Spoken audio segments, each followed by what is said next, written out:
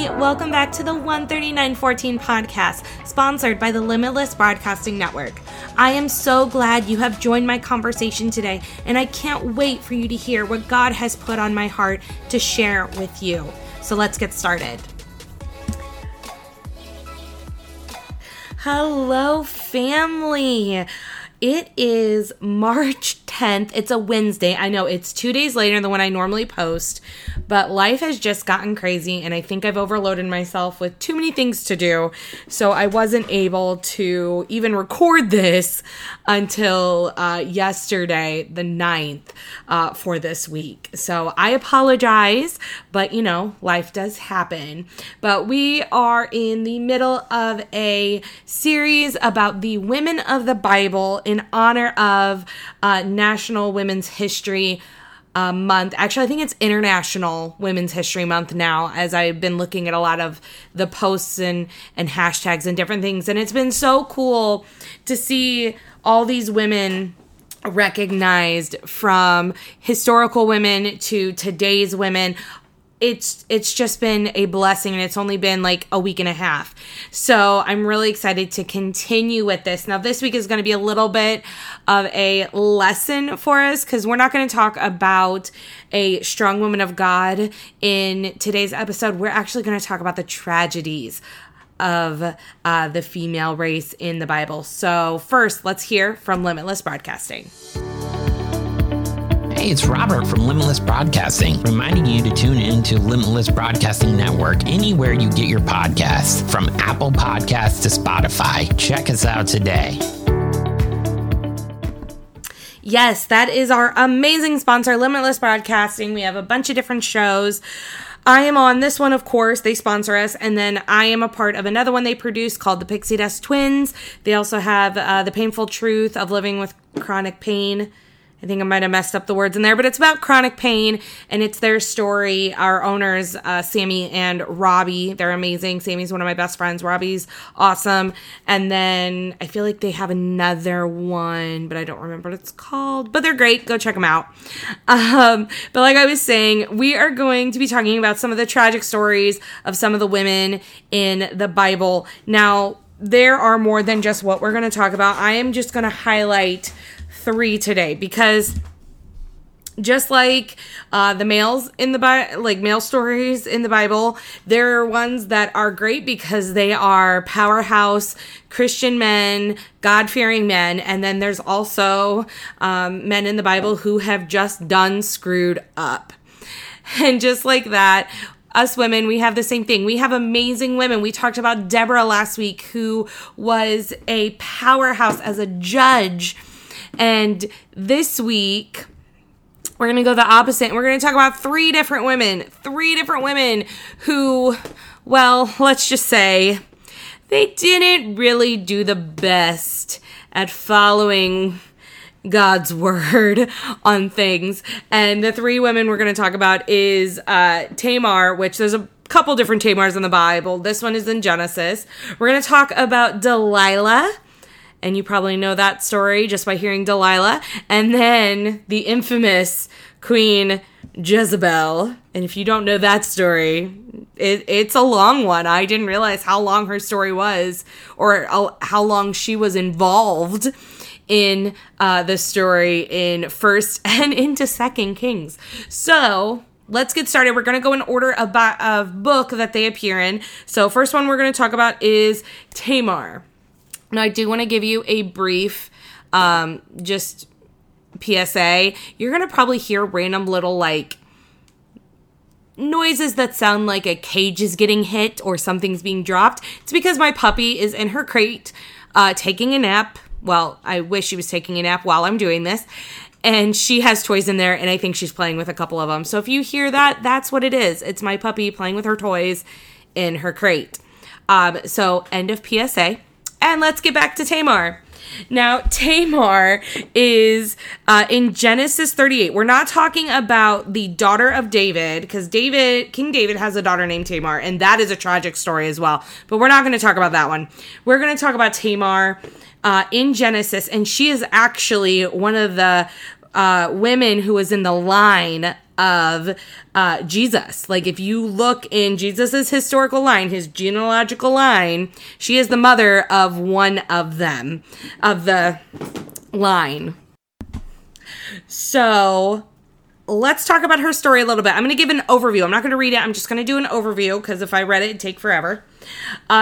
Tamar gets married to one of the sons of Judah. Now, if we remember, Judah is a son of, oh my goodness, Jesse? Yes. He's a brother of Joseph. He's one of the tribes. He's the main guy named after one of the tribes of Israel, tribe of Judah. Judah has sons. He marries his first son off to Tamar. They don't have any kids, Tamar and the son. And the kid dies because God's angry at him. He did something stupid. So in tradition, then the second son is supposed to then marry the first son's wife, so that way that son's lineage can keep going. It's a weird tradition. So glad we don't do it anymore, but that's the thing. So she marries him.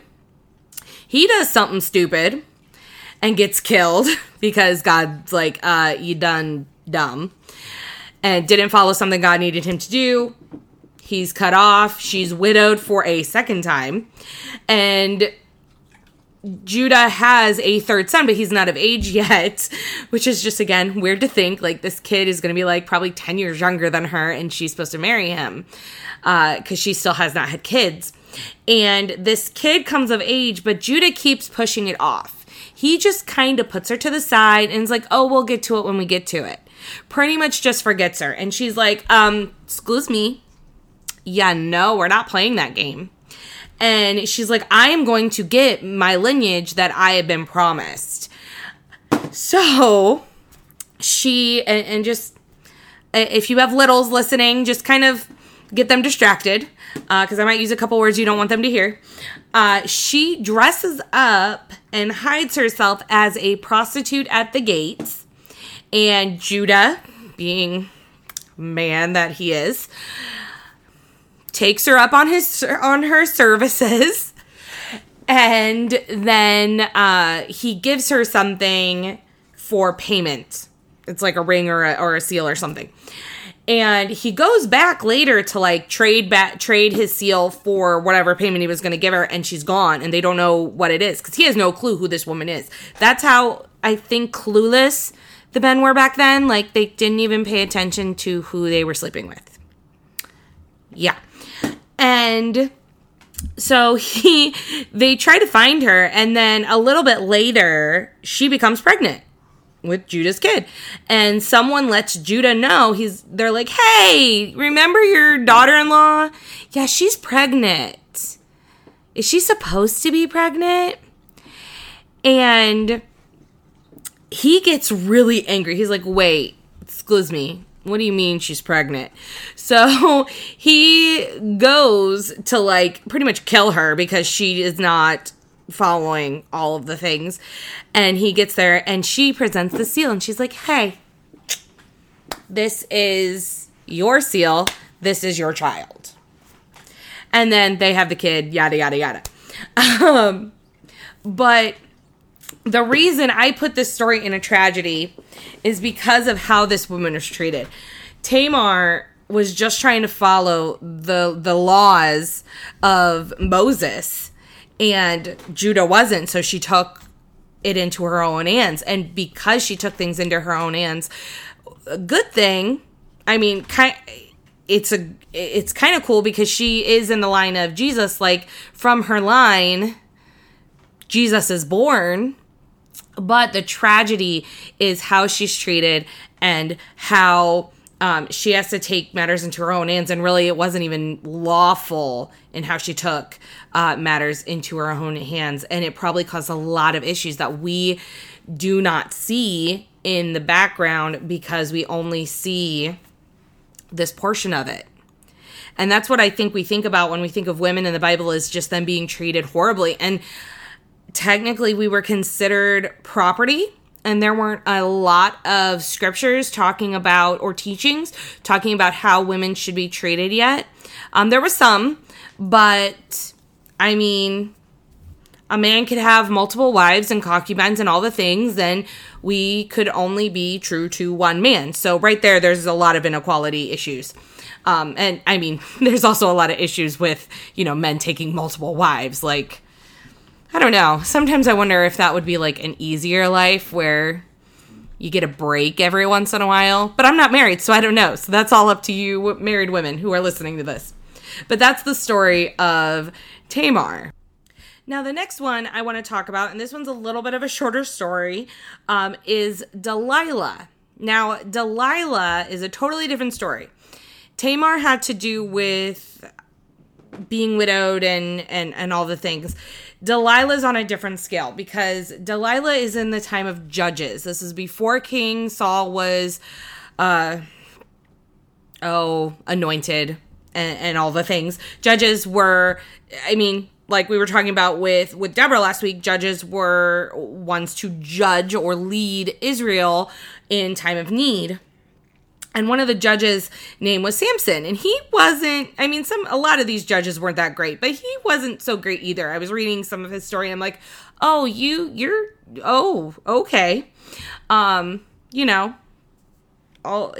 He's interesting. But Samson has this amazing strength. And the Philistines, who Samson has destroyed over and over again, wants to know how to kill this man. So Samson falls in love with a Philistine woman named Delilah. And we don't know what her feelings are towards Samson. She might have loved him. She might have not. We don't know. Like we said, women were kind of property. You kind of had to go along with the best option for you, so you could live well and have a life. So she might not have had feelings for Samson at all, and Samson just loved her because of her beauty. We have no idea. So the Philistine leaders come to her and say, Hey, you're on good graces with Samson. Figure out how to kill him. So Delilah has this choice. Do I keep him safe? He is leading the Israel people. He's keeping them safe. Or do I give up his strength? Do I figure this out? And she wants the money because over and over again, she asks him 3 times. And all 3 times he lies to her. And each time she says, you're making a fool of me. I thought you loved me. I thought you loved me. And that's the tragedy of her, in my opinion, because she is using her feminine wiles to pretty much give Samson's head on a platter. Like, you are aiding and abetting in murder. You are aiding and abetting against someone who is protecting the people of God, even though he's not the greatest, but he was chosen as a judge, and she does this, and she finds it. She finally tells her, and she takes it off, and she gets all her money. Now, we don't know what happened to her after that, but for her to think money is all that's important in life, that's also a part of this tragedy, is that she looks at it and she thinks money is the most important thing. That is the only way she's going to live. So I need to do this to get money. And that's so sad to me to think, when she almost had an extension where she could have learned about God in some way, shape, or form. Or maybe she knew about him, but she rejected it because of her Philistine religious background, whatever it was. So that, it's very short and sweet, but that is the Delilah story. That is her kind of tragedy in all of this as a female of the Bible. Now, this last one's going to take a little bit longer to explain. That's why I kind of went through Tamar and Delilah pretty quickly. But the third one is Jezebel, Queen Jezebel. Now, Jezebel knows she is not good. She blatantly is very blatantly against God. And I'll explain why. So Jezebel marries King Ahab, and King Ahab is one of the kings after whoever. I cannot say all their names. And Ahab, thankfully his name is very easy. Ahab was an Israelite king. Instead of marrying someone of his people, he brings in Jezebel, who convinces him to start worshiping the Philistine gods. Right there. Huge tragedy. Like, you just brought in a queen who is now trying to change the country away from the one true God. Girl, you got problems. You got huge problems already. So, during this time of Ahab and Jezebel, Elijah, Elijah, is the prophet. And he's like, wait a second, hold on. This is not, no. This is not going to end well. Me and God have been talking. This is not good. Like, you need to stop. Well, Jezebel didn't like him. And she's like, I'm going to try to kill you. And Elijah has to run for his life to get away from her because she is killing Israel prophets. That's not right. She's killing prophets of God, the one true God, and just totally trying to change everything in the Israel world. And it's bad. So Elijah, at some point in the story, prophesies her death. She's like, you know what? God doesn't like you. You are going against him, and he says you're going to die by dogs. So there's this prophet, and I'm giving my version. It's the Ashley translation, but it's the shortened version. But she's going to be killed by dogs at some point. And as her story goes, she's wicked. In the eyes of God, she is wicked. And even her husband is just done. And he finally gets killed at the end of 1 Kings. So her story starts in 1 Kings chapter 16, verse 29. But her story continues into the second book because when her husband gets killed, her son, and I'm not going to try to say his name, starts with a J. You can look it up. He takes over and he's just as bad. And she lives like another 10-ish years after her husband's killed. And finally, I think it's Jehu, Jehu. He comes along and just conquers this family, Ahab's family, and destroys them, and he kills Jezebel finally. Jezebel takes a little bit to get killed. She gets thrown off a balcony. She gets trampled by horses. And then when they go down to get her body so they can bury her, they're pretty sure dogs took away her, like, tore her up and left her bones for her. Like, gruesome death. Like, this woman, like, just got destroyed. She didn't even have a body left to bury. Like, everything was gone. And her biggest tragedy is because she went against God.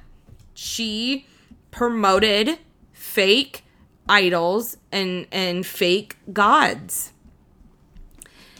And the thing with her that we need to learn is, number one, God is loving, but he is also a powerful God. And a God of justice. And it's one of those tough stories that you have to stop and wonder what was just going on with her in her mind. But also you have to remember that our God is a loving God. Because I think these are one of the stories that we look at and we're like, well, why did God not try to save her? We don't know. We don't know how many times Elijah might have tried to talk to her. Elijah tried to show her who God really was. We have no idea any of the things that are going on in here. And this woman was killing the people of God. So as stories go, When you are against the people of God, what does God do? God delivers them. And he delivered them from her husband Ahab and Queen Jezebel, because they just were not good people. And there are a lot of tragedies like this in the Bible of people, men and women, who don't know who God is or who know who he is, but they just blatantly go against him. And we learn these lessons from that. And that's the thing that we need to understand, is we need to be able to look at these and not question why God did it the way he did it, but question the question we need to ask ourselves is, what can we learn from the tragedies? I know some of you, if you're listening to this and you aren't a Christian, and you're probably thinking, why would I want to be around a God who has these different tragedies for these characters? I want to say this: it is all because of sin. I think that's what we forget, is when tragedies like this happen, it's because of sinful nature. God didn't want this stuff to happen to these women. God would have so much better loved them to be a part of his family and to love others and to do good. But because of sin, because of what happened in the Garden of Eden, it creates evil and things happen. And we know that not everyone will choose God, even though we all have that choice. We can see it in our world today. We can see the blatant evil today. It's not because God wanted us to be evil. No, it was because of what happened in the garden and the sin that came about. And sin creates the evil. And it's a tragedy. But it's something that we can learn from. Something that we can know in our minds. It's that history, that saying that the history repeats history. If you don't know history, you will repeat history. It's one of those. It's good to know the tragedies in our story of the people that did mess up. So that way we can move forward knowing what needs to change.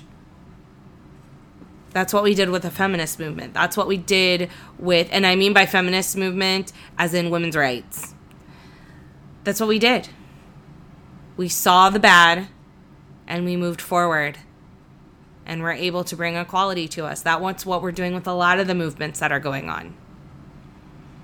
As long as we do it right and not in malice and not in sin. I hope this was an encouragement, and I hope I didn't scare you too much this week. But next week we'll be back with another powerhouse God-fearing woman. I'll see you guys later. Have a great rest of your week. Bye.